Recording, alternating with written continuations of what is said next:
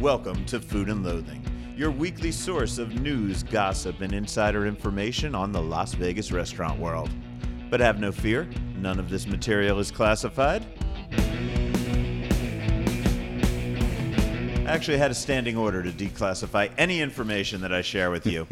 But of course, if you'd like a special master to get involved, that all sounds kind of kinky to me. So anyway, okay, enough of the current events. Hello, I'm your host, Al Mancini, coming to you this week from Moonin Ranch, the home of our co-host, Chef Rick Moonin. Our engineer, Rich Johnson, is off reporting on sports news for one of his many real jobs right now. You may or may not hear his voice later in this show. But I promise you that if you're hearing this at all, it means that he stepped in and fixed everything I screwed up during the recording process. So thank you. Thank you very much, Rich. We miss him, of course, but we will carry on. I have Rick here, and it's just the two of us, man, kind of uncensored without Rich over our shoulders. How's that feel? No one giving us the stink eye. No stink eye yet. Oh, man. But I'm great. Things are really great. Just get up early. You got to get up real early now to do yard work. You know, that lawn is just growing so long. Every day I was going to get up at 5. Today I did it. I feel really great about it. You still have real grass? I have a small patch of grass for my dogs. If you look out the window, it's not that big, but it's a big deal to me because they roll in it. They love it, you know. Oh yeah. And Mr. Sustainability is I guess I should probably just turn it over to something fake. I mean, it's a little tiny bit for the dogs. I don't think that water usage is going to really what you save with that tiny patch, as long as it's legal and you're keeping within the guidelines, that's not going to cover those bodies back up at Lake Mead, man. Oh, man, we have a huge episode set for you today, everybody. Coming up shortly, we have three extended interviews for you. We have Justin Kingsley Hall discussing his decision to step back from Main Street Provisions in order to focus on his health. Yukon Pizza's Alex White will bring us up to date on their journey from backyard to a brick and mortar, and we'll meet the new executive chef at Haleo Las Vegas. And then, of course, we will have the news. But first, hey, man, you know what it is. This is the part of the show where we discuss what we've been eating since last we met. So, Rick, why don't you begin? All right. Well, let's see. Most recent was just last night. Was invited to go to an pre-opening of a show that's called Boombox, and it's a review of hip hop, a different era, kind of like Raiding the Rock Vault, but just a different era. Old rappers and stuff are coming on stage and just trying to get the crowd waving their arms, put your hands in the air, that kind of stuff. So we went there early, and since we're in Westgate, we decided to go into Edge, the steakhouse there. Yeah. Now I used to know the chef there, but he since moved on. Now he's working with James Trees. No, actually, little update for you. Steve Young is back at the Westgate. Is he? He has, it was kind of a little bit of a quiet departure. He left James Trees over there. James has got a great team in place, so, everything's cool going on at El Solito Posto. But Steve Young is now in a corporate position over at the Westgate. Oh, nice, man. So you should ask for him. You know what? But you didn't want anybody to throw shit at you because you thought he was gone, right? My wife, Ronnie, and I were talking about him. We ran into another friend who just happened to be there. So that's what I love about Vegas. You never know. You're walking through the bar to sit down and have a quick meal before you go to a show you were invited to, and all of a sudden you hear Rick. It's just and Christine, she's a great friend of ours. Christine, and the thing that I wanted to say about that is we didn't order steaks. We went in, we ordered 4 apps. We ordered a steak tartare, Wagyu steak. We had we asked to chop a wedge salad. It was absolutely perfect on cold plates. My wife is gluten free. They took care of our needs. Octopus was spot on delicious. And I've had a lot of octopus. Edge. It's not, the room needs so much work. There's 6 pillars just taking up the entire middle of the room. It's driving me crazy. I'm like, those aren't supporting beams. I want to open this place up. It has so much potential. It's so weird in that room. I actually like it. It feels like a throwback, right? It feels like, we're going to keep some of the tacky elements from old Vegas. Those columns, those paintings of Elvis that are sort of behind. Wrought iron fence or something. Gates or something, man. It's really weird. I want to see the art. I did that place, but great experience. The crew really goes out of the way to take care of you. It's like it's like old school, wait staff though. These are the guys who are going to take care of you. I got you. Don't worry. I'm sorry, but did you get a chance to talk to Mike at the bar? Because talk about an old school Oh bartender. no, I man. saw that him. He's got to be Irish, right? I mean, he's gigantic. He's a giant. He's a big guy. I know he likes to ride his Harley. He's from New York, the East Coast. He's just got one of those old school bartender vibes to him, man. And he's a really cool cat. Yeah, I like places like that. But anyway, that's my latest and greatest experience. I think I already talked about Chino Poblano last time, you know. And I was just in Chino Poblano, and I was loving it as well, man. Did you have the birra? The birra tacos, it's got shredded meat in it and cheese and it's melted, and they give you they call it a consomme, but it's the drippings when you make a barbecue, when you're roasting something, and all the drippings, and you dip your taco in there and eat it.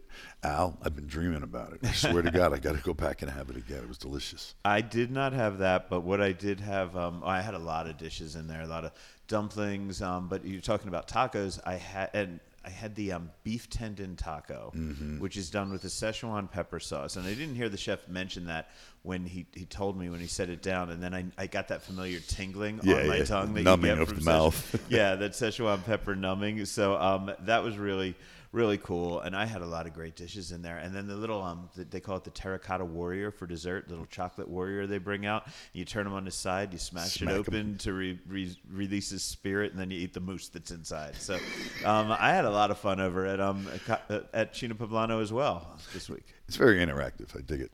Yeah, it's a very cool place. I've got a lot of restaurants, and I know we don't have a lot of time this week, so I'm going to knock through most of them pretty quickly. But the big one, the Voltaggio brothers, are back in town, taking over the kitchen at Harvest in Bellagio again.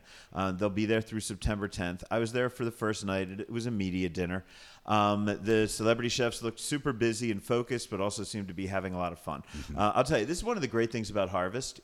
Going back to when it was Sensi years earlier, it has that giant open kitchen in the center of the room, and you can see it from all sides. So when a celebrity chef is coming and is guesting and doing something there, you can actually watch them work, which you don't get to see very often. Usually it's you wait till they come out and touch the tables, but here you could actually watch them working, and that was pretty cool. So I would highly recommend if you're a fan of those guys. You can feel the dynamic of the two brothers in the kitchen. Yeah. I mean, those guys are amazing. They really are, to get out there. I'm going to talk to you, whether it's on the air or not. I need to go. I want to check them out. We should go. And actually, Max Jacobson's wife reached out to me on social media, Setu, asking if I wanted to go with those guys. So maybe we'll go together. And Ronnie does too. Find the time. So we like the guy. We like the. Yeah, and our menu was great. It was delicious. I'm a fan of these guys. I don't know them well. I've gotten to meet them a couple times. They've always been super cool cats. I like the food that they make. We had these bruschettas, we had some anchovies, some tuna crota, this weird caprese salad where it's an tomato skin, but they put the cheese inside the tomato skin, so it just looks like this red ball, but as you cut into it, the cheese is in there. That's awesome. That was really wild. We did their version of shrimp scampi, which were the shrimps with their heads on, and some prawn crackers. It had a wedge salad, some pizza, a macaroni salad with octopus and sea urchin. I did some rigatoni. There was some peas and eggs. This Bronzino came out with banana polenta and banana peppers, and everybody thought these were banana mashed potatoes, actually, but really kind of sweet polenta that was really cool. Their version of ossobuco, which was a nice bone marrow, and then some beef cheeks, and that was served with sunflower seed risotto. There's actually no rice in it. It's all the sunflower seeds, so pure protein. Right. Wow, I tell you, man, just the anchovies. You brushed over the anchovies, but the red sauce that's with that, the color of that, and the freshness it looks really. Well, that's an important thing to bring to mind because look, I like these guys. I love their food. I think it's delicious, and I don't want to say negative shit about them, but I'm going to use them as the poster children for a problem that I have with what everybody's doing these days, and that is. This is just a pet peeve. Guys, Voltaggio guys, you guys were great. Your food was fucking awesome. Everybody should go eat it. This is really not a slam on you. But why are chefs suddenly overdressing every dish to the point where I can't tell what the fuck it is when they bring it to the table? I don't know if you saw the pictures, and please, they're on my social media feed, Facebook page, the Food and Loathing Facebook page. But so many dishes came out, and they were just so covered in white shit on top that you didn't know what was under it. And I don't know. I like a cleaner presentation. I like a crisper presentation. I like to be able to take in with my eyes what I should be expecting in each bite, make sure that I'm getting everything. Yeah. And I've been getting this at a lot of places. I mean, down to like pizzas that I've had at Mark Vetri's restaurants where you can't see the pizza through the arugula that's on the top, right? And I don't know, this is, again, pet peeve of mine. Doesn't get in the way of the taste. It all tastes fantastic, but I just like to be able to see shit. And you'll notice that at the Voltaggio brothers, you're going to order stuff, and they'll bring 2 or 3 of them to the table. You're going to have to ask which one is which. And these were great dishes, like down to the dessert where they ran, I think, either heavy cream or creme fraiche, something through liquid nitrogen, and put it on top of this, chilled espresso and chocolate thing. But all you see is this white cloud that comes to the table. Yeah. 2 of the pastas came out as these total white clouds that I couldn't tell what kind of pastas they were. My gnocchi, I had to just trying to get a picture where I could see a gnocchi through all of the dressing that was on top of the gnocchi was really difficult. So, okay, it sucks if you're taking pictures. It still tastes fantastic, but I don't know. It's a big fuck you to the Instagrammers. Those people that like to take really cool pictures of food. If it all looks like a big snowball rolling down a mountain, it's not gonna stand out. But anyway, the anchovies did. Yeah, the anchovies did, right? And that was the example. That looked great on camera, right? You saw that on my photos. The rest of them, you probably didn't know what the fuck anything was. No, that's what drew me into the rest of the meal. Really did. Yeah. So anyway, it is great, though. I do highly recommend it. They haven't said anything about when they're going to come permanently or whether they will come permanently. I don't have any inside information on this. This is not the classified documents. But if I were a betting man, I would just have to say that there's negotiations going on and lawyers arguing over percentages or some shit, because it just seems so obvious. They love that room. Mm-hmm. Las Vegas loves them. They told me up in Napa how much they love this city and they like cooking for the locals here as well as just for the tourists. Right. It just seems like a match made in heaven. I don't think I need to nudge anybody. Like I said, if I were betting, I think that they're doing. You know what it's like working with casinos, so I'm assuming it's a crazy project. So it's a pretty big room. It goes all the way around the kitchen, like you said, and all different forms and shapes. Part of it's service, but mostly there's a lot of seating. So how many tickets are available? How do people get it and all that? Do you have that info? You could just go. Unfortunately, you can't get reservations through Neon Feast because Harvest is not one of the restaurants on Neon Feast. Sorry, I didn't mean this. No, it would have been if Roy Elmar was still there, right? But it didn't make it. So you're going to have to go to the Bellagio website. But there's as soon as you go to the Bellagio's website or Google Harvest at Bellagio, it'll take you right there. You can make your reservations. And they have total control. It's not that they're just, they're there through the 10th of the month. Yep. They're doing every night. It's their menu. You can get in anytime. Does the menu change? As far as I know, it's not going to be changing throughout, but that's all I know right now. Right. Some other meals. I mentioned Cina Poblano. I went over to a media dinner at Peyote. Now, this is the guys from Black Pearl, I believe. They were doing the ceviche inside Vegas Test Kitchen. Yep, I remember having that. So we had a media meal. I got to say, I think that they're on a good track. I'm digging what they're doing. I'm not yet blown away by it. I'm not yet blown away as much by Peyote as I was by their ceviche over at the Test Kitchen. Mm-hmm. That's fine. Takes a little while to get used to a new kitchen. I'll tell you, the room is as beautiful as it ever was. It's great to eat out on that patio right within Ferguson's downtown. So it's where Dan Cromer had his Mexican place for a while. Sure. Yeah. So there's the interior, and then there's that great patio, which is just absolutely gorgeous. Yep. The food is good. And I will gladly go back and watch them as it develops because I think it can get better and I think it will get better. Mm-hmm. And that's not just me being diplomatic. If I didn't like it, I would have ignored it altogether. But I don't think they're there yet. I think it's worth saying that. Everybody goes through their evolution, including myself. Brian Howard. We love Brian Howard. Mm-hmm. His food was complicated at one point. He needed to edit himself and focus, and he did that. And he kicks ass to this day. I look up to him for the journey. Absolutely, and that's what's fun. So I would go over to Peyote. I'd get over there right away, and I would watch as these people develop because it's a great team over there, and it's a beautiful space, and I am a big fan. Also ate at the Aviators game, whatever they would bring me to my seat, right? So Sue and I got some club-level seats to the Aviators game. We did not buy the buffet thing, so, just a lot of hot dogs. That was great. Nataya's Secret Kitchen. I went back in there. Okay. That was awesome. And, somebody was talking about that, Rich, recently. That's a beautiful room, a fun place, way out in Summerlin, and good Thai food. You have to find it. It's in a little neighborhood. It's cool. But I just found the food so sweet. The sugar. That's my recollection. I went once on a whim in an afternoon. We decided, hey, let's find this place. I've heard about it now twice or 3 times, and not such a secret, Yeah, not a secret. And so we get in there and we sit down. And just remember, I think that's a fault of a lot of Thai food in Las Vegas is they just think they're Americanizing it by adding sugar to it. I wish they wouldn't. The only dish that struck me as being sweet was the green curry that I had with chicken, but that was simultaneously sweet from the coconut milk and very spicy from the spice, and then the bright red peppers in there. So I thought it was a nice balance. Okay. And my wife, who doesn't like sweet coconut a lot of times, she didn't mind it as being too sweet. So, but that dish I did remember being sweet. We just went in for a few bites. We did, some of the Thai beef jerky, which was cool. We had a lemongrass soup, which was really good. A little heavy on the cilantro for me. Sue liked it though a lot. It did another. Oh, their dumplings. Their dumplings are really fucking good. Cool. Like, I gotta go back. Dumplings are next level. I gotta go back. I judge places by green papaya salad. I love green papaya salad. I make it. I enjoy it. I've done demonstrations on it all over the place. And papaya is so good for you. I can go on and on. And that's when it came. That's what I found sweet. So that's what I'm judging by. So maybe not fair. I got to go back. No, we'll give it another shot. Sure. I also went to the Yukon Pizza, first of their 2 weekends of pop-ups. We're going to be talking to them momentarily, so you get more on that. But I had their meatballs. My wife is the crazy meatball fan, and she compares everything to her mom's meatballs. Right. She's one of those people. So she liked their meatballs quite a bit. And I did their cheesesteak, which was nothing at all like a Philly cheesesteak, more like a rustic campground cheesesteak, but it was still fucking good, right? I really dug that.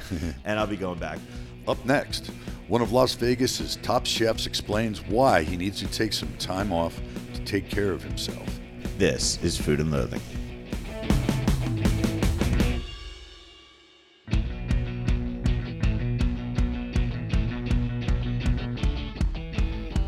So we are going rogue again this week with not one big centerpiece interview, but 3 short conversations I've had in the past few days. 2 with relative newcomers to Vegas, 1 with a longtime fixture of the Vegas food scene. As I mentioned last week, Justin Kingsley Hall of Main Street Provisions will be stepping back for a while to focus on his health. He was gracious enough to share his journey with me, starting with when all of this began. 20 years ago, I started having an ache and pain in the kitchen. My arm, my whole left side, kind of looked and felt a lot like I was having a heart attack. And, it kind of went on for a week. I went to the ER. Nobody figured it out. And then one day it just kind of, went away, and I was doing all right. And it would come back every once in a while and go forth and that. And it wasn't until about 10 years ago I found out what the VA hospital, the doctor there decided on was something called costochondritis, which is basically your cartilage that attaches your ribs to your sternum gets inflamed. It kind of can happen to everybody. People cough too hard, they work out too much at the gym. They can cause some inflammation and it goes away. And for me, it's just been something for a small percentage of people that just doesn't really go away. And when it comes on viciously. And it took me out of cooking for a few years. I couldn't really cook at home either. I'd spend the day in bed.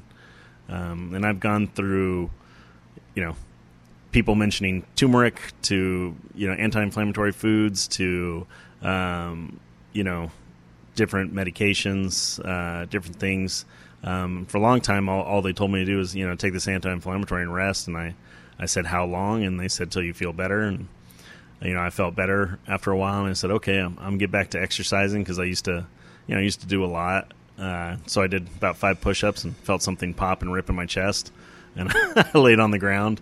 So I've been very weary over the years of the things I do. And I started to try and be a little bit smarter. When I felt sore, I'd take back a minute, and I'd try to think about things for the day, like I won't lift this on my own, I won't do that, but being the idiot that I am and my background and where I was raised and the industries I've worked in, you just kind of forget that after a while. So I found out it really came back hard a few years ago before we opened up Main Street. It was Veterans Day kind of weekend and stuff, and I had big plans, and all of a sudden I woke up one morning and felt like something was stabbing me in the chest, and it got worse throughout the day, and I ended up in the ER from the pain, and I ended up in the ER 2 more times that week. And they finally sent me through a pain doctor. And when we opened up Main Street, the second day of service, I had gone in that morning to have my nerves burned. Basically, they have a radio frequency to kind of like, knock your nerves out, and hopes that for months you're going to get relief. For me, it's like it only lasts a few weeks. So the second day of service at Main Street, I went at 8 o'clock in the morning. They were going to sedate me, and I said I couldn't miss service. They were worried I'd be too groggy for the rest of the day. So I asked them just to give a local anesthetic, and that was horrific because I don't do well with those, meaning that they just don't work that well, so they have to give a lot. And as they put 6 needles into my chest, nice and deep, to numb stuff out, I went through a process of my blood pressure getting to 180, my heart rate flying up, them trying to calm me down, one doctor leaning over and telling me that, I have 6 needles in my chest, it's okay to cry. And I went through that. They went through the procedure. They tried to give me some pain meds to kind of mellow me down afterwards, and I went home and I threw on a sling midday, and I went into work. Nobody asked or expected me to. Everybody tried to convince me not to, but the second day of Main Street being open and everything, I figured I could at least go stand and wave at the crowd, but wanted to be there for the team. And then I did that 2 more times this past year. Same thing, because it's always on a Friday morning. So same experience.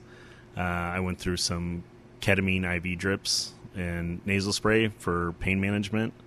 I got into therapy for my own mental, kind of dark place I'd been in about it for a few years. And so that really has been an experience. And so, especially when we opened up Peyote, and I was cooking out on the grill quite a bit and filling in gaps of employees calling out or just service, people started seeing me wear an ice pack quite a bit.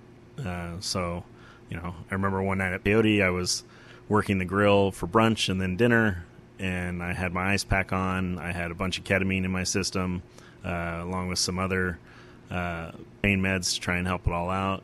And I would sit down on the ground for a little bit, and I'd get up and cook and sit down again, all while a DJ is going by me and all the things. And my good friend Jolene Menina came to check on me, and I told her, I was like, I have a DJ in my ear, ice pack on, drugs and stuff. I was like, I'm literally living my worst nightmare right now. So I disappeared to Montana for a week for Christmas with my family, and I told myself that a week away would fix my mind, would fix my body. I can come back and be revved up, and I can do all the things. I can right the ships. And I did up for a week. I was feeling better-ish, and I was ready to come back, and I was driving down the road, and I woke my wife up, and I said, I just can't do it anymore. I was like, I'm not okay, and I'm not getting better. And came back, and I spoke to Kim and Jolene, Ryan Doherty, and everybody, and told them what I was going to do. And so we backed out of Peyote, and the intention was to, soon back out of Main Street, and, just because of everything from staffing to the needs, and, my exec Sue Jessica got a great job up in Idaho. I didn't want to just walk out on the restaurant and everything that Kim's done for me and what that project's meant to me. So I gritted my teeth, wore my ice packs, took some drugs, and worked the line and did the events and managed the people and kind of pushed through that until, I finally got to a point where, I just really couldn't keep doing what I said or what I thought I could do. Where does this take you now? You're taking time off. Are you completely out of Main Street Provisions? Is it your goal to come back, or are you not even thinking that far ahead? Is it just about getting healthy right now? I tried to think that far ahead, and that became a distraction, and it also became a lot of weight to try and figure out the future and try to promise people that, if I get a month or 2, that I'm going to come back and be okay right now, and I just didn't know that, and I was tired of promising people things like that and lying to myself. So I am completely out of Main Street. This will be my last week. and that allows Kim the stability to have somebody healthy that can come in and really work with her without having to worry about me, which she's done quite a bit of caring and trying to make sure that everything's going to be okay. And so my future, I don't know. Take some time to get healthy. Really, I was just kind of focusing on the next 4 months. How do I maybe cook every once in a while, just keep my soul happy, but not destroy myself? How do I find time to rest? I got my wife and kids, and so really I'm just working on the next 4 months. I've got Life is Beautiful, and I'm taking a little time to rest. And then, got a few people have offered to have me work with them till the end of the year, which is amazing. But yeah, so it's kind of a mixed bag for the next 4 months, and then figure out where my health's at in that time and what the future looks like. So let me ask, because I think people who maybe never worked in the industry that listen to this may wonder how you got to this point, right? Now, I interviewed you, 10, 12 years ago for Vegas 7. I think Jolene told Hanya, and Hanya told me about you. And at that time, you were out of the kitchen. And I didn't think you had any plans on going back into a professional kitchen. You were teaching. And that you knew that you had health issues, and then you came back a little at a time, right? You did a pop-up, and then that pop-up, then I remember you really were passionate about downtown. You moved into Atomic, and I won't give your whole resume here, but it was just thing after thing after thing. And even though we always saw you with that ice pack on, we just assumed, okay, he must be doing okay, until I had a conversation with you every time, and you were like, they just burned my nerves today, right? Or something like that. And I was like, what the fuck, man? The question, and I think this is the real important reason we have this conversation, is because we don't talk enough about self-care, life-work balance, taking care of yourself mentally and physically in the industry that you've chosen. I come from journalism. We have our own set of dysfunctions. And lawyers, which I used to be, we have our own set of dysfunctions. And we hurt ourselves in our own ways. But chefs seem to really hurt themselves with kindness and feel this need. You were in the military before you became a chef, but this military attitude of the kitchen, that you are not cool unless you bleed for your art. And it seems self-destructive, and we have lost a lot of people on the way, both along the way, because they've bought in way too much into that. So I think it's very important. I'm sorry for going on and on, but I think it's very important that I ask you, how did you get to this position, and could you have made smarter decisions along the way that maybe other people can learn from? Not to say you did the wrong thing, but to maybe teach the younger generation that they do have to take care of themselves. I think what got me here is a collection of things. I don't want to put it all on this industry, although this industry, especially with back of the house, there's a push and an expectation that because it's hard. We don't have huge staffs all the time, and even when you have bigger staffs, everybody's got a job to do. So every time somebody's gone, every time somebody calls out and you're trying to fill a gap, that stress gets put on somebody. And more and more these days, especially the past couple of years, it's the management, it's the chefs that are stepping in and cooking while they're trying to make it to meetings and make it to doing inventory, to all the things that being a chef means, plus trying to have your own personal life. It's partially that for sure.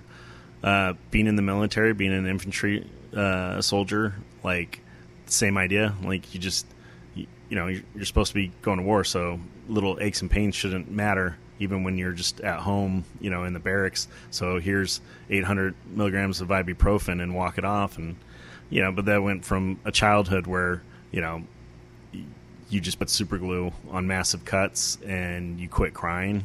And that whole set of machismo and crap that came from that upbringing. So along the way, what I could have done, I could have been okay with asking for time off. I could have been okay with being honest with myself that I'm not okay, mentally or physically. I could have been okay with the idea that, like, wanting to have your birthday or a special occasion or going to a funeral was okay to ask off. It's not being a wuss or, we want to pretend like we want to push ourselves, so our entire identity is a job, but that job exists with or without us. I'm not going to be at Main Street, but they're going to have a chef, so it's going to move on. But if I don't move on, family's going to be without me, and so there's a lot I should have listened to, friends and people I should have listened to, and there's points too where I was teaching and stuff, and I always wanted to get back into a restaurant. My goal was like, okay, I'm going to get healthy and I'm going to go do something, and I told myself at some point, like, I wanted to be a chef, and to be a real chef I had to do these things, and that was like a whole set of bullshit that I told myself, and I don't blame anybody else for that. I know people will agree with me on certain things, like just the mystique in the industry of like, well, if you're not doing this, you're not doing that. But I, should have paid attention that like people were showing up to support me and doing all these things. They didn't expect anything from me. But I've had some amazing opportunities. And so I should have been okay and been honest that, it's okay to like live life a way that just makes me happy, and that I don't have to live life for other people's success all the time. Like, been so focused on caring about other people and what they need done and what the restaurant needs done and what this person and that person, that along the lines, like, we forget about it, taking care of ourselves, and we think that is ego or selfish, and it's really not, because if you can't take care of yourself, it's kind of like being on an airplane. If you can't get the mask on yourself, you're not going to help anybody else if you're passed out and gone, so and I think we've shown that definitely the past few years, like you said, in this industry here in town. I've got as many phone calls about suicide from chefs as I have my old Army buddies, which is concerning. We've lost people from health, so I think there's definitely a time that we've talked about more self-care and about being smarter in our industry and looking out for one another, but we get lost in work all the time. It's easy to say, it's very hard to do it, and that's no blame on anybody, but like, we've got to make drastic steps and be okay with talking about it more, because I think talking about it more makes people feel more okay, that they're not an outlier. We all sit in some very dark places. There's a lot of people out there that need therapy or are in therapy and shouldn't feel bad about it. A lot of people out there that don't feel okay physically and should take the time to go take care of themselves, so they can make the long run. Success in the short term is awesome. It feels great, but you can only redline a car so long before it blows up. So I think everybody needs to think about times when it's smart to pull off the gas and, and maybe take a pit stop every once in a while. Well, I want to thank you personally and for the industry that I cover, even if I'm not a part of it necessarily, but on behalf of the people that I love in the industry, and you know that we all love you very much in this industry. I want to thank you for taking the time to talk about it, and I'm hoping, and I've been speaking to some of our other friends about this. Brian Howard and I just had a conversation about doing more on this topic and really trying to raise this issue that people need to take care of themselves. So, first of all, thank you so much for just giving us an opportunity to begin the conversation, at least here on my podcast, and I hope that I'm going to move the conversation forward as much as I can from using my platform, and I hope that you'll be a part of it with me when you have the time and you are healthy enough to do it. In the meantime, man, I know you've always been a family man who wants to spend a lot of time with your family, so I hope that this frees up a lot more time for you to be close to your family and at your healthiest when you do. I really appreciate it, and I'm definitely here for anybody that feels like they need to reach out or need support. I want people to know that that's why I'm so vocal on my social media about the things that's happening with me. They're more than welcome, and I've had people in the past reach out that if they need an ear or need help finding resources, that they can do that. Bravo to Justin for being honest. Yeah, and he open just poured his heart out, and his journey isn't so isolated, and that's what you're talking about, and that's what needs to be talked about more. But what can be done about it? I mean, it's so militant. It is so competitive. It is so macho. And when I say macho, that's not just male macho. Right. There's a lot of women in the kitchen, and they are just as tough, if not tougher, because of the fact that it's a male-dominated world, always was. But the pressures are so enormous, and you don't know when they're going to come and get you. You think you're on top of the world, everything is great, and all of a sudden you just get this anxiety that crawls up your ankles into your gut, and you don't know what's going on anymore. And his story is unbelievable. Yeah, well, I applaud him for, first of all, taking care of himself, secondly, for being willing to talk about it and spread the word, so hopefully a younger generation of chefs doesn't have to get to the point where he got. I want to have Brian Howard in to talk about this topic soon. Also, this will come up in the news briefly, but, our friend Jeff at Valencian Gold is going to be closing down for a little while over there. Yep. And he didn't get into it in his press release. He and I spoke privately, but he just has a personal issue, family issue, something that he needs to deal with. Right. And, but I know how much he suffered, how much he tortured himself over whether he was going to take care of something he needed to take care of in his personal life or whether he was going to take care of his restaurant. And that is a problem, and we need to understand that we need to take care of ourselves. Here's my point of view, or my perspective, is the expectation on the chef, and everybody expects you to be there all the time. Why aren't you in your kitchen? And on weekends and on holidays and everything. Now, this isn't boo-hoo. This is real. Mm-hmm. Now, the expectation has to shift. You got to be okay. Mm-hmm. The gossip behind it and all the scares. I mean, think of the Michelin star and people blowing their heads off. That mentality has been handed down. It's gone through the veins of the different decades of chefs going and coming. And it's just, you can't always expect the chef to be at the stove. Yeah, absolutely. You need to take care of yourselves. You need to make sure you see your family. You need to make sure that you see your friends. You need to make sure that you get some time off. Mm-hmm. And you got to go to fucking doctors and do what they say. So hopefully we'll continue this conversation for a while. Mm-hmm. Then on a lighter note, we have a new chef in charge at Jaleo, which is the Vegas version of Jose Andres' venerable Spanish restaurant that he first opened nearly 3 decades ago in Washington, D.C. Justin D. Phillips is the new executive chef at Jaleo in the Cosmopolitan. And we sat down for a conversation after my meal at Chino Poblano the other day, and it started off by me asking him about his history with Chef Andres. I started with Chef Jose back in 2012. I was a line cook back in South Beach. In 2012, I got the opportunity to be hired on during the opening of Bazaar South Beach. So you started off at Bazaar. Mm-hmm. For people that haven't eaten at an actual Bazaar, maybe only been to Bazaar Meat, could you explain what that concept is at the Bazaar?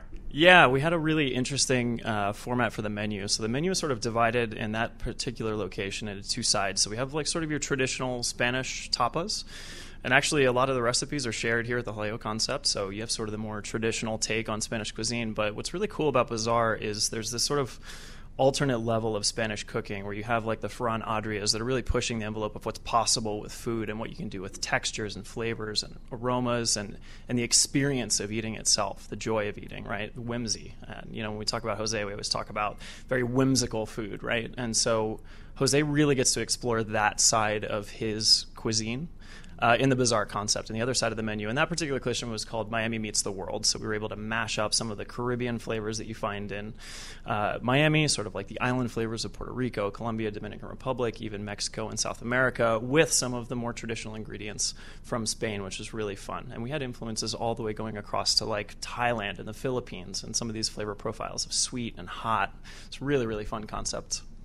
Cool. And then you went and opened someplace in Disney for Jose. Am I right there? Yeah, that's right. We actually opened a 550-seat Jaleo in Disney Springs. It's a monster. The building is beautiful. It looks like sort of an inverted bronzed artichoke right in the center of Disney Springs, right next to the Cirque du Soleil building. And it's easily twice as big as any other Jaleo we've ever opened. It was quite an undertaking. Now, I'm curious, and we will speak about what you're doing in Vegas, but I'm really curious about this idea. I love Disney World. And you mentioned that it was next to Cirque du Soleil. A long time ago, long time ago, I remember speaking to people saying Vegas needs to get some of what we were calling molecular gastronomy. I know those are bad words in this house, but that Spanish avant-garde, that molecular gastronomy, and mix it with Cirque du Soleil. I always thought that would be a great companion restaurant, that wow factor. So I'm curious, when you go into Disney, which is known for magic and all that, and you're next to Cirque du Soleil, which is known for that kind of flash and wow factor, did you bring more of those Spanish avant-garde techniques, the things that you were talking about from Bazaar? Were you able to bring them into Disney, and how would they have been received if you did? You know, that's a really interesting question. So one of the things about the Jaleo brand, and this was interesting for me to acclimate to as I transitioned over from Bazaar, is where Bazaar is really pushing what's possible with Spanish cuisine, sort of in the modern sense. Jaleo is about the history and the culture of Spanish cuisine, and we don't really like to deviate from that. We do have some small nods to what you would call molecular gastronomy, although Jose would say all gastronomy is molecular, right?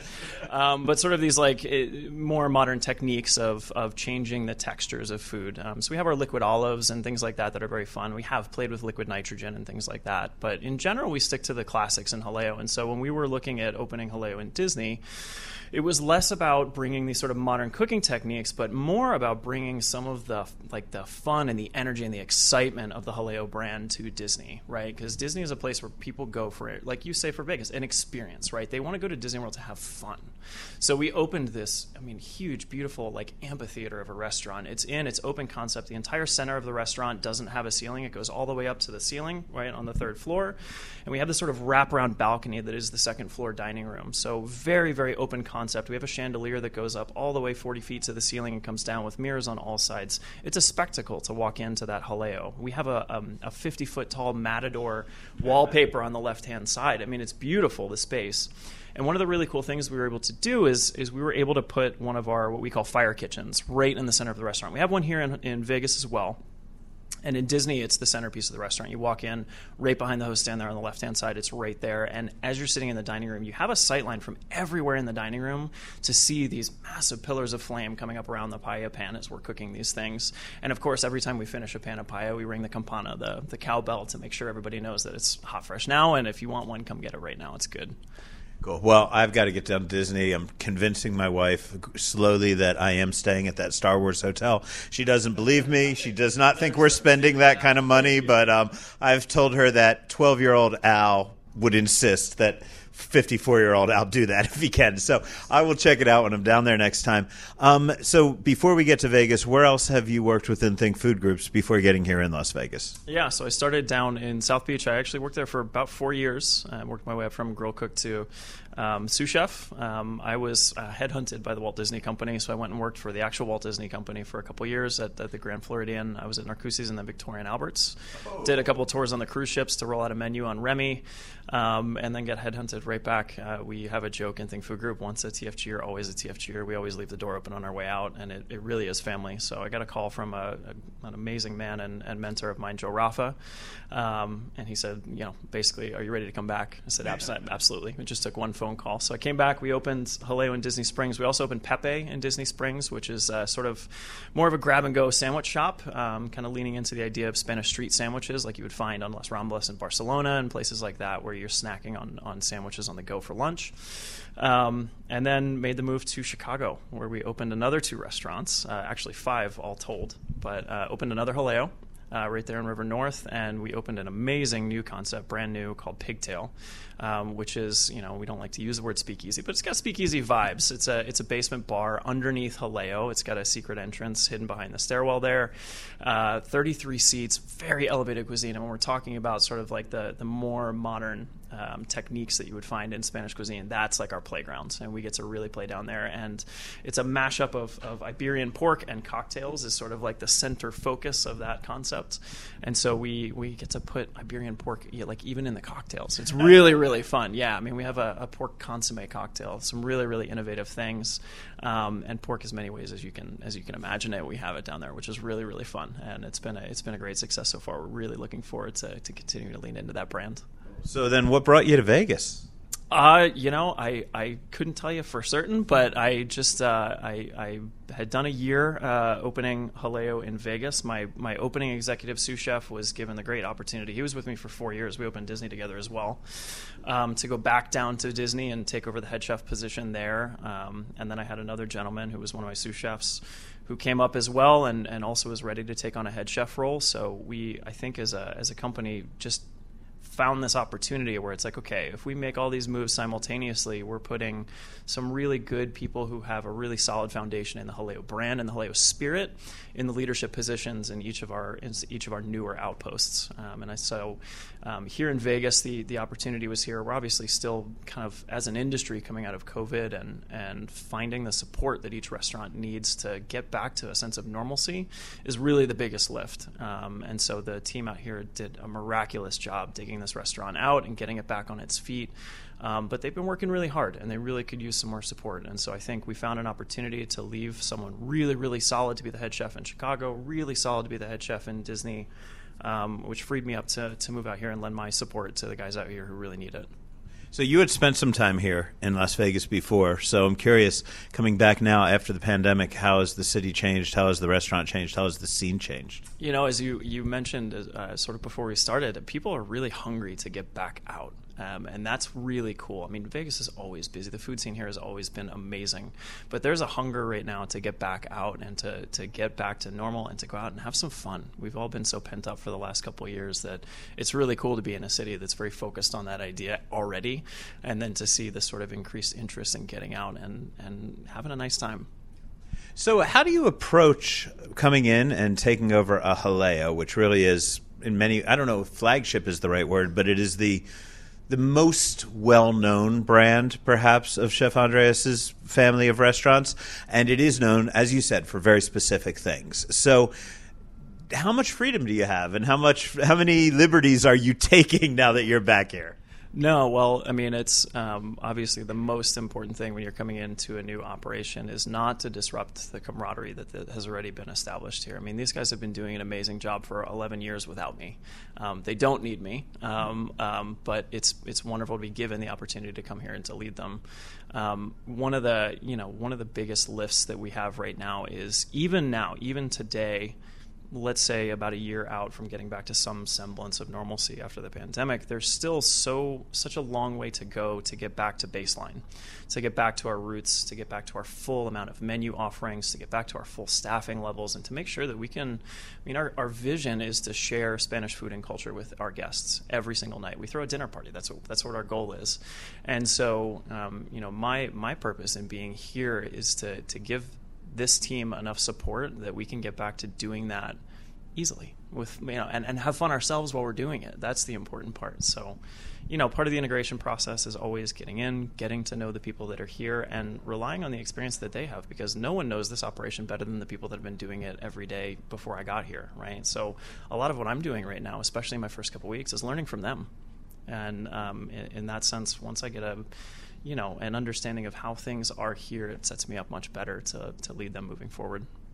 So anything you could tease, any big plans, any new directions, new products, something that you tried out in Chicago that you really want to bring to Vegas, you're just waiting for the right time? Oh, yeah, definitely. We, I will say, we have a couple festivals that we like to do at Haleo. Right now, we're obviously doing Tomatina to celebrate the Tomatina Festival in Buñol, right outside Valencia. But we have a really exciting one that I think people want to keep their eyes on in September called Paella Festival. It's very successful every year, but this year in particular, and this particular location, we have some interesting plans to spice it up. Okay, and we can follow your social medias, and people can listen to me, and you'll keep me in the loop as to what's happening there? Absolutely, I will. Okay, so let me ask you, this will probably be my last question. So I get asked this all the time. What should I have when I go there? What do I have to try? And it's tough in this restaurant, right? Because I feel like you've got to do Iberico pig, maybe in a way that's a little different than just the thinly sliced, pata negra. I'd like to get the secreto or tell people to do that, but then I don't want to tell them to miss the paella either. And then suddenly I'm like, oh, you have to have some sherry. They got a great sherry list, and you got to do gin and tonic because Jose loves gin and tonic. So forget what I would recommend. What do you tell people they need to have if they really want to understand Haleo? Yeah, well, I mean, this is the best question. First of all, my first recommendation, especially if you're listening to this before you come in, bring your friends. This is not a concept that is intended to be experienced alone. We are a restaurant that thrives on ordering a lot of things and sharing them around the table, right? So the best experience you're going to have is if you bring a group of 4 or 5 or 6 friends and you sit around and you don't order glasses, you order bottles, and you don't order 1 or 2 things, you order 3 or 4 things per person. And what's wonderful about this concept and what I love about it is that we have so many options on our menu that span so many different categories of Spanish cuisine. At the moment, we have over 50 items on the menu, right? And let's say you have 3 to 4 items per person, to get a solid meal. It means if you come in with 4 or 5 friends, you're going to experience maybe 15, maybe 18 dishes. You can come back to this restaurant 2 more times and do that same thing and never repeat a dish. And that's what's really cool. So I encourage you, come bring your friends and then order a bunch. Order 3 or 4 things per person. And my strong recommendation, especially having gotten the opportunity to meet the team here, we have some incredibly experienced servers who have been here for a really, really long time. They know their way back and forward through this concept. Trust your server. Have them help guide you through the menu. Find some things on the menu that excite you, that you want to try. Tell them what those are, and then let them fill out the rest, because they know what is good, and they'll know how to sort of design your experience so that you have the best time.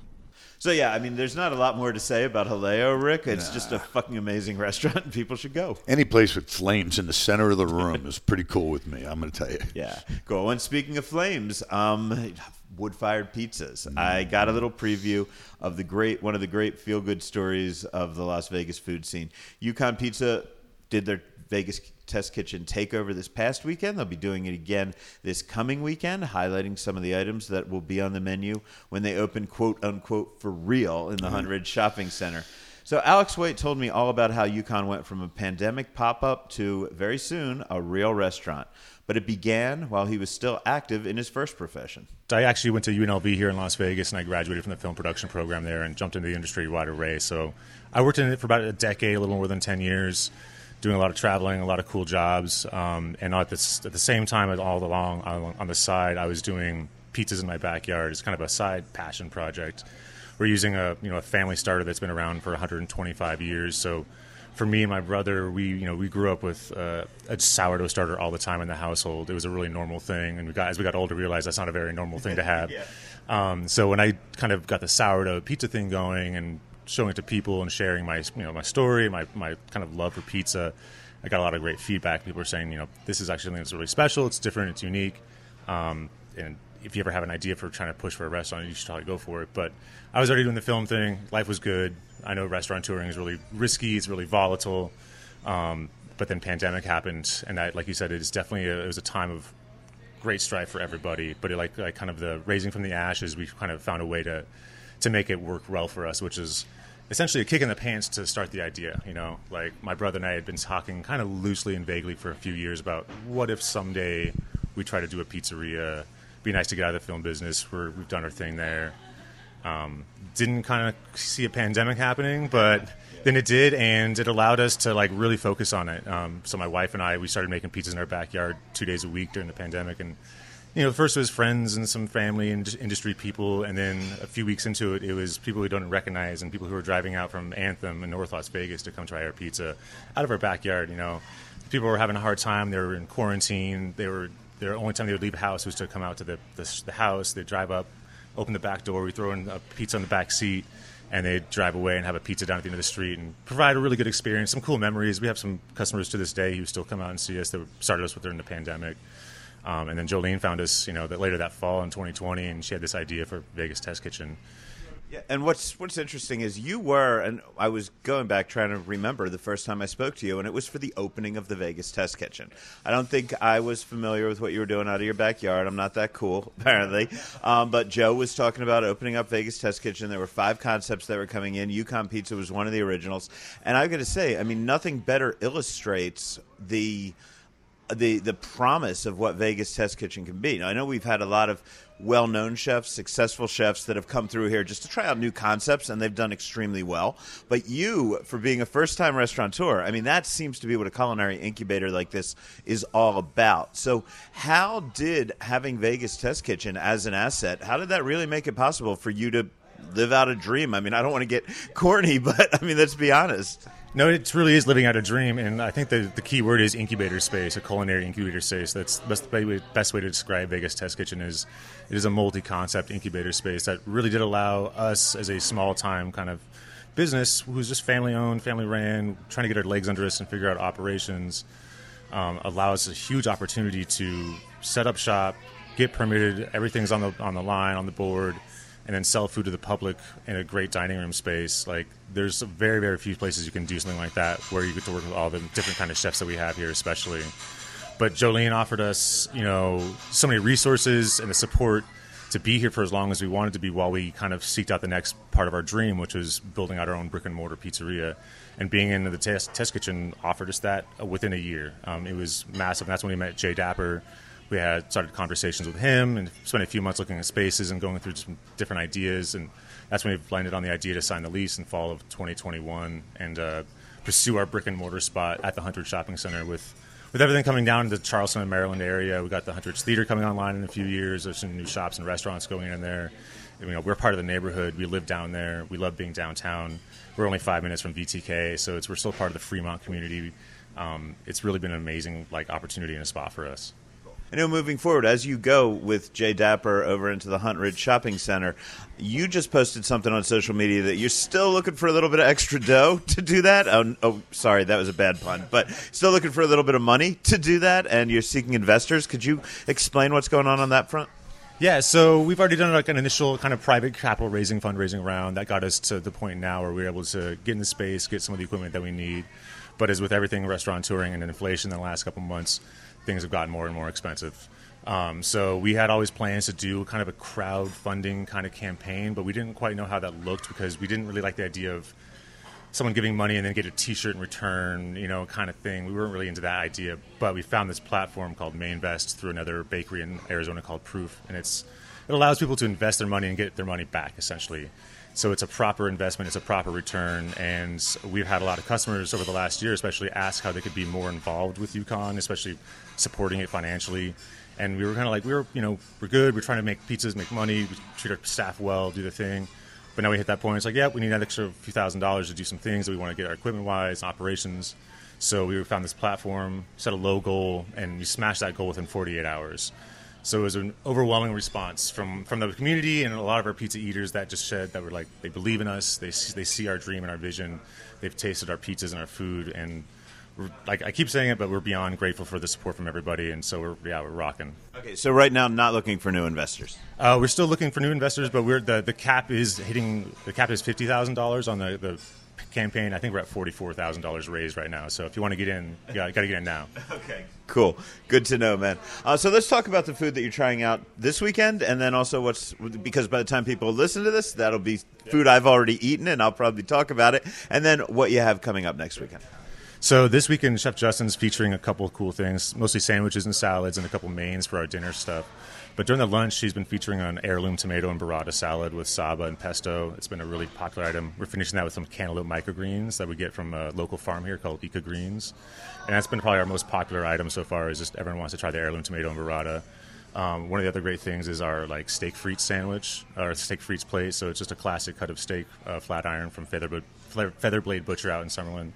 And then some classic French fries and pickled red onions on the side, chimichurri on top, and it's like an awesome dish, very good. For some of the dinner stuff, he was running a half roast chicken that was really good, nice and crispy, finished with shishito peppers, pesto, and it was with the jalapeno bread pudding. So it's kind of Chef Justin really showcasing some cool, classic, more rustic dishes, but also a little kind of elevated stuff. And then for next weekend, we actually haven't finalized the menu, but I know we were talking about some Korean fried chicken kind of things and maybe some kind of poutine fry options. Doing a little more of the outside of the box kind of things that UConn Pizza is known for, with their more specialty pies with our hero pizza and the different styles of pie that are a little more kind of crazy, the elote style. So we're kind of hoping to showcase, this weekend is a little more the traditional restaurant stuff. This is kind of more of the staples you'll see. Next weekend will be a little more of the creative side of Chef Justin's flair. And, I know Chef Justin's in the back. He's working, and I don't want to bother him. But could you sort of give the backstory about how he came on board this project? So I've known Chef Justin for a few years now. I actually met through Vincent Rotolo of Good Pie. And Vince found me on the side of the road years and years ago, and that's why I'm this whole mess right now, opening a restaurant. So I shout out to Vince for that. But through Vince, I met Justin. You know, we did a pop-up event at, you know, a beer brewery thing kind of, I don't know, 4 or 5 years ago. We made pizza side by side, and like he saw what I was doing with the pizzas, and he's always had his dream to be a chef of his own restaurant, run a pizzeria, and do a kitchen. And I knew at that point, if I ever wanted to be a restaurateur, I needed to have a chef on board because I don't have that background. I was a filmmaker, you know. I love making pizzas. I know how to do pizzas, but running a kitchen in a restaurant is a whole other business. So me and Justin, you know, we knuckled around for a few years talking about things and ideas.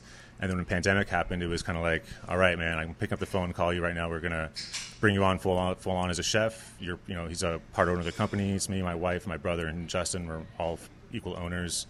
And we're allowing him to realize his dream of running his kitchen, running his menus that he wants to do.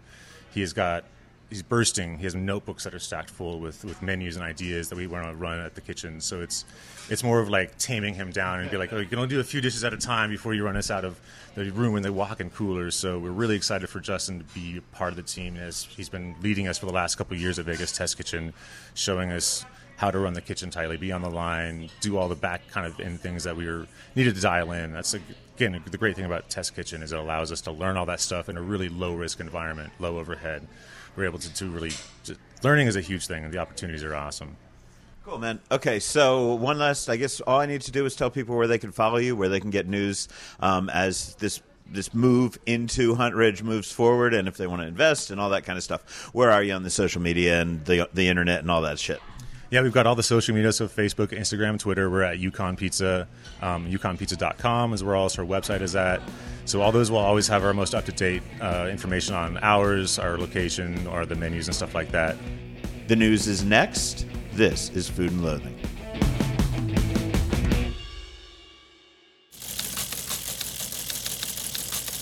And it is time for the news. For anyone who was skeptical about whether an upscale 100% plant-based restaurant could find an audience on the Strip during dinner hours, because we did have a breakfast and lunch spot before these guys, things seem to be going pretty well at Tal Ronen's Crossroads Kitchen in Resorts World, Las Vegas. Beginning September 10th, Crossroads will offer brunch on Saturdays and Sundays from 10 to 2 and lunch Mondays through Fridays from 10 to 2. So congratulations on that, Chef Tal. Rick, have you been into Crossroads yet? No, but I did cook with Tal in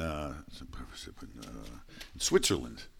And with Elizabeth Blau put a bunch of chefs together. It's called Best of the West. And Tal was doing a beet tartare, you know, red beets. It was unbelievable. Blew my mind. And I've been meaning to fly out to California to taste his food, but he's brought it here. Yeah. And actually, I'm going on tomorrow night. I'm going Friday night. He's actually going to be in town.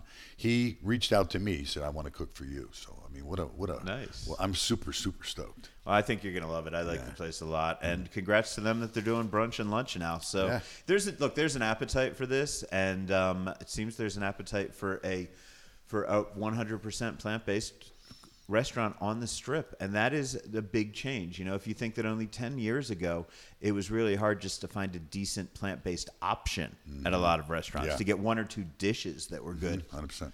And I think a lot of other casinos are going to take notice of this. And I think what's interesting to those of us who are not militant about the vegan lifestyle, and no disrespect to those who are, be as militant as you want in your own life, but ain't me. For those of us who aren't, I think this is interesting because they don't paint this as a vegan restaurant. The words plant-based are nowhere to be found in the advertising, on the menu, anything. And they're just like, hey, we're just a great fucking Mediterranean restaurant. We just don't happen to use any animal products. Yep. And they don't have an attitude. At least I don't. Well, I'll find out. Yeah, you'll find out. Also in the news, the Golden Tiki has been throwing a week-long 7th anniversary party that included shrunken head unveilings, an Ohana brunch, and the world's largest Mai Tai, which was created by Adam Raines. I actually caught up with Adam while he was making that beverage, and here's a bit of our conversation. So we're making a 100-gallon Mai Tai with 4 different rums. We have a locally made orgeat, amazing Italian orange liqueur, and it's enough to serve. It could serve up to 3,000 people. We're having a blast doing it, too. We have opening dates for a pair of eagerly awaited new restaurants. Sonia El Noal will open Bodega Bagel on the corner of Eastern Avenue and St. Rose Parkway on Tuesday, September 6th. And Sean McClain will open Bali Italian Soul at the Sahara on September 30th. I'm looking forward to that. I know how much, like, if you are new to Las Vegas and you don't remember when Sean McClain was the shit at Aria, man. I mean, what do you think of when you think of Sean McClain? I automatically have one thought in my head. I think of that foie gras creme brulee. That's exactly it. 100%. That was so fucking good. Brilliant. Sean, if you're listening, man, you got to make that for us. I know it's not necessarily Italian, but I need it. And the pictures that they're putting out from, that are coming from the Sahara, these dishes look gorgeous. No, he's that solid. Doing. He's so solid. He's so good. And for those who don't remember, he was at Sage in Aria. And for my money, that was the crown jewel. I mean, I know that we had Michael Mina, but at the time when that place first opened, it wasn't even Bardot Brasserie. It was American Fish first, I think. Yeah. Or something else. No, I don't know. Anyway, I think it was American Fish. Anyway, when Aria opened, Sage was the restaurant. It was the fine dining place that you wanted to go in Aria, and he knocked it out of the park consistently the entire time he was there. Yep. And Richard Camerata is also a partner in this new place that he has, who was with him over there. So, I think that's going to be great on the 30th. I'm super psyched about that. A lot of my ex-employees. So I had my God, we had restaurants for 13 years, so people came in and out and all around. And Vegas is a small town after all. I had like 3 of my employees that used to work for me there. I mean, very loyal, but they have to move on and evolve. Yeah. And I just love going there because I was so well taken care of. Yeah, so he's going into Sahara. That is a major coup for them. The fact that they're going to have Jose Andres and Sean McClain in Sahara is bravo to you guys. Those guys are kicking it up. And, Chickies and Pete's if you want a cheesesteak too. So that's cool. And, hey, I believe that's about all we have time for this week. Thanks to everyone who made the show happen. Justin Kingsley Hall, Alex White, Justin DePhillips, Adam Raines, of course, Rick Moonen, and the man on the back end, Mr. Rich Johnson. Please tell a friend about Food and Loathing and spread the word on social media. Just search for Food and Loathing. If you have a question or comment, reach out to us directly by email, info@foodandloathing.vegas. If you haven't done it yet, download the Neon Feast app and use it when you find where you'll find your next dining destination. Whatever you need, whatever you want, you'll find it at Neon Feast. And if you're more about the laptop than the phone, then just head to neonfeast.com. And if you can't get enough of me through this hour-plus podcast, you got plenty of other places to catch me. You can see me on the CW Las Vegas every other Wednesday morning at approximately 8:15 a.m. I believe I will be on 8 News Now today around 3 in the afternoon. That's this Friday. You can also catch me on KNPR this Friday. I believe on State of Nevada is where I'm going to be there. That was a pre-recorded interview. I had a lot of fun there. And you can catch me now and then all week long on the Neon Feast Update, which you can hear on the Vibe 99.7 here in Las Vegas, 98.1 in the High Desert, and 98.9 at the River. Also, every Thursday morning at 8:10 a.m. on the Club, AM 670 KMZQ. Jesus Christ, I do a lot of stuff, Rich. Yeah, man, you're all over the place. You know what? I was just thinking as you're going through all that, we needed like a Where's Al? Everybody's going to want to follow you around and where you're going next. You're just constant. You getting sick of me yet? Anyway, if you're getting sick of this podcast, don't worry. It's over for this episode with Rick Moonen and for producer Rich Johnson. I am Al Mancini, reminding you to always stay hungry.